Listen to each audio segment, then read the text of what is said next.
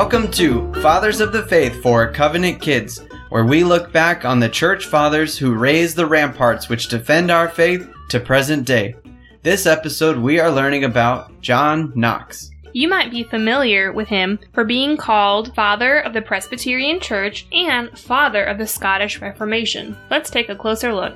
My name is Grant, and joined with me is my beautiful wife, Erica. Hello, everyone. And my eldest child, Lila. Hello. My middleest kid, Edward. Hey, y'all. And the littlest sapling of ours, Nora. Hi. All right, on this episode, we are going to talk about one of the greatest reformers, one of the greatest men who helped spread the Reformation all over Europe, and that man is John Knox. Pretty awesome name, huh? Yeah. A lot of great church leaders named John. Yeah. It's spelled John. No. The K is silent, Eddie. It's tricky, huh? Kind of like knife. So do you guys know where John Knox is from? London. No, Well, he's he from... was called the Father of the Scottish Reformation, so where do you think he'd be from? Scotland? Scotland. Oh. Lila's all red right now. So he was born around 1513, right there in Scotland. Mm-hmm. And he came to faith a little bit later in life. Mm-hmm. He was about 40. Yeah. And he fell in line with the Reformation and with the Protestant faith of that time in the middle to late 1500s there. John Knox was in England, and under the reign of King Edward VI, who was just a little boy, appointed John Knox as one of the chaplains. And so we know King Edward VI was a Protestant, was a strong Protestant. And if you listen to our episode on Lady Jane Grey, you know that King Edward VI died very young, but wanted to preserve the Protestant faith in England. And so he kind of restructured his father's will so that Lady Jane Grey got the throne, not his Catholic sister Mary. Mary didn't like that very much, had Lady Jane Grey killed, tried for treason. So then we have Bloody Mary on the throne. Now, she was a staunch Catholic. That means she loved the Catholic Church and did not like Protestants at all. Bloody Mary, whenever someone disagreed with her, she'd probably kill him. That's how she got the name.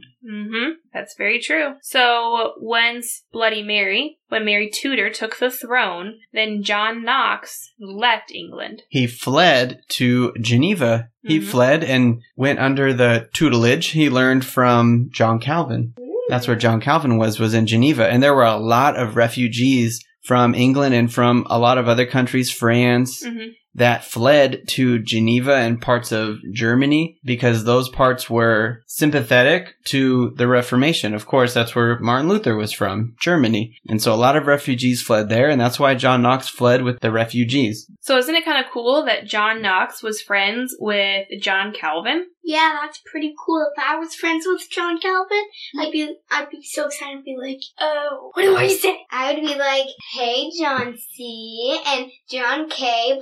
So did you know that John Knox actually asked John Calvin a lot of questions? He was just learning about his faith, and he was able to go to John Calvin, and John Calvin taught him some stuff. And a lot of the questions that John Knox had, what kind of role the church would have, and what kind of roles that the government would have. Who had most authority, and who should the Christian people listen to, the church or their government. And a lot of our ideas about how our government is run in this country really do come from John Knox's teachings. There's a separation of the church's authority and the government's authority. That's really cool. What kind of pastor do you think John Knox would become after learning under John Calvin? Baptist. What? They become Baptist. No. No, because John Knox was the father of Presbyterianism. Presbyterian? Do you think he would be a foolish and lazy pastor? No. So what kind of pastor do you think he would be after studying under John Calvin?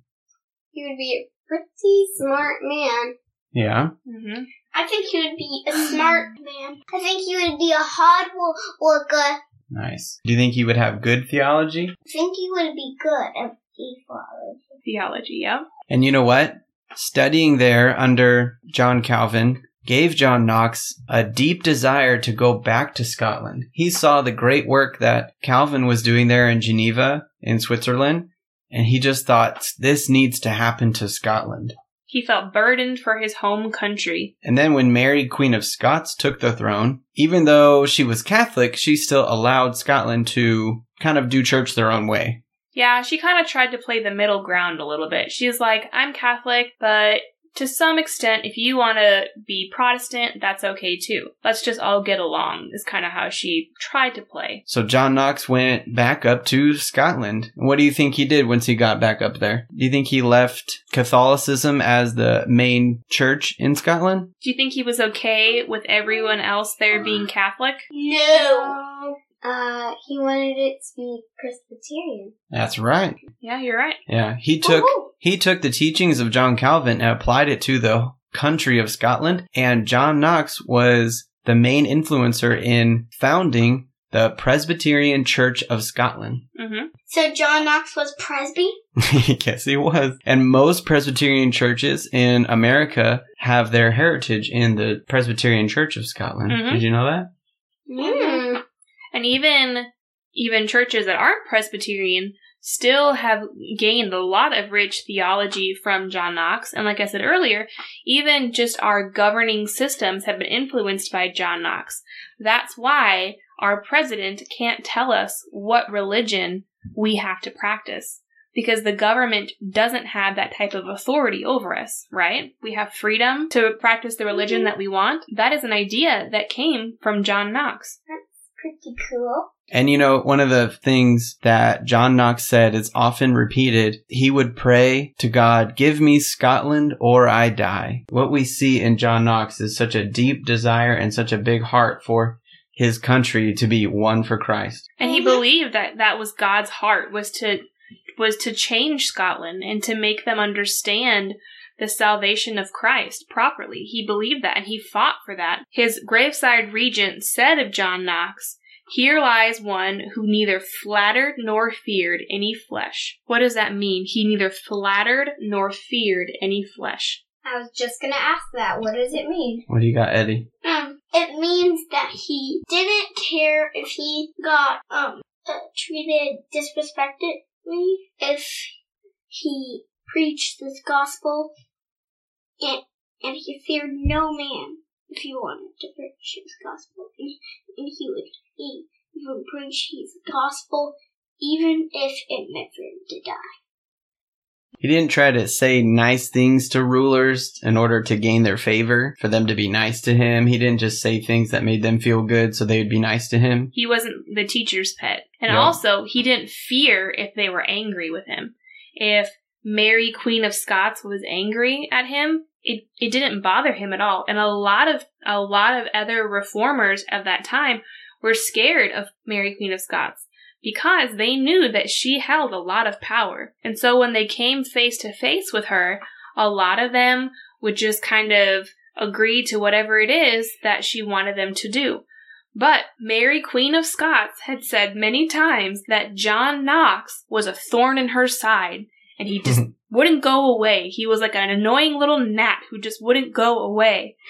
And he actually met with Mary, Queen of Scots, and they had conversations. She would try and convince him to change his mind. And do you think he was flattering to her?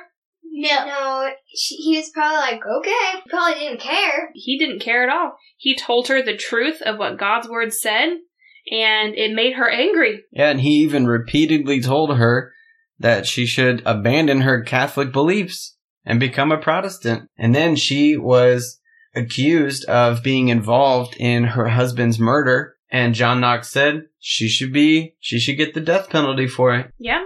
He was not afraid of the top leaders and rulers being angry with him or disagreeing with him. So why do you guys think that learning about John Knox could be important? Because he was a very faithful man, and he didn't let go of his faithfulness. Of his beliefs? Mm-hmm.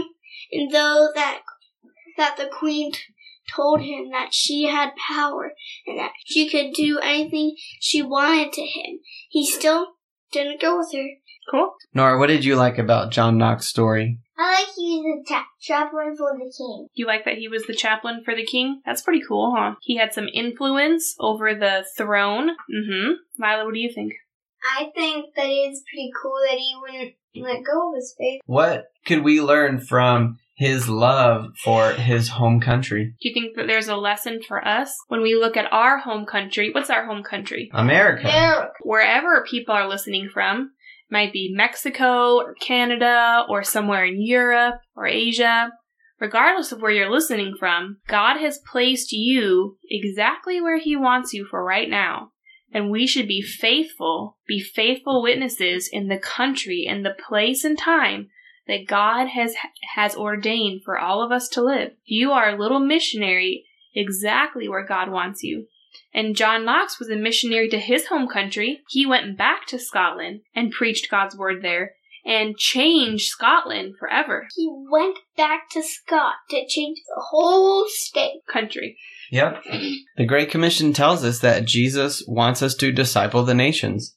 Yeah. And so that means our nation and all the other nations of the world. So we should, the same as John Knox, pray, give us America or we die. We should have that same fervor. We should have that same motivation for the gospel to be spread all over our nation. Just like John Knox wanted the gospel to spread all over Scotland. Pretty cool, huh?